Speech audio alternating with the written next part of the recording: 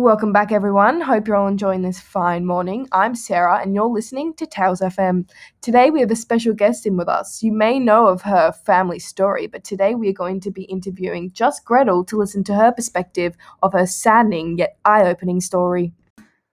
Hello, Gretel. Thank you for joining us today. I'm excited to hear more about your feelings towards your experience. Thank you. I'm very happy to be here.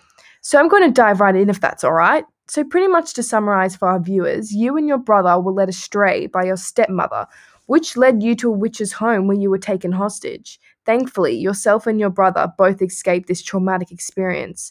Now, unfortunately, reading about your story, it's quite sad.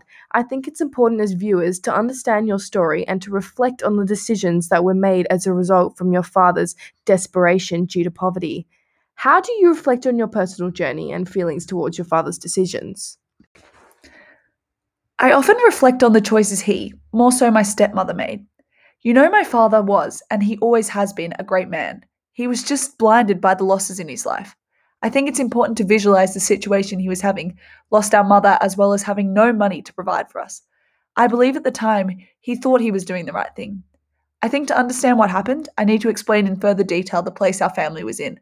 Poverty shaped our identity. In what way do you think this poverty shaped your family's life?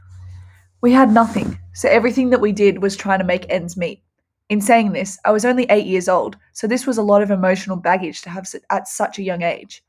Our little home was enough at the time, except my stepmother believed her and my father needed more. Our cottage was one story with a thatched roof that would blow in the wind. To me, it was perfect. My father did everything he could to make money, but as technology and society developed, the need for a woodcutter became slim. Wow, it's so interesting to hear your feelings concerning your father's actions. So, did you ever feel upset towards your father? Yes, of course I did. It would be impossible not to. It took a lot of time for Hansel and I to recover.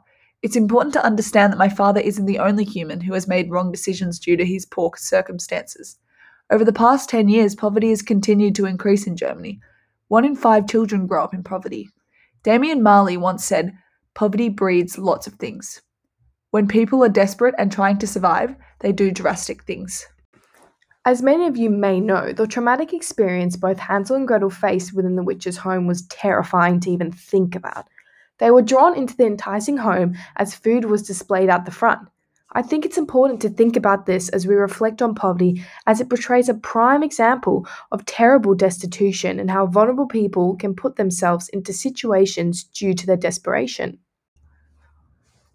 Thank you so much for being so vulnerable with us. I have one last question before we wrap up.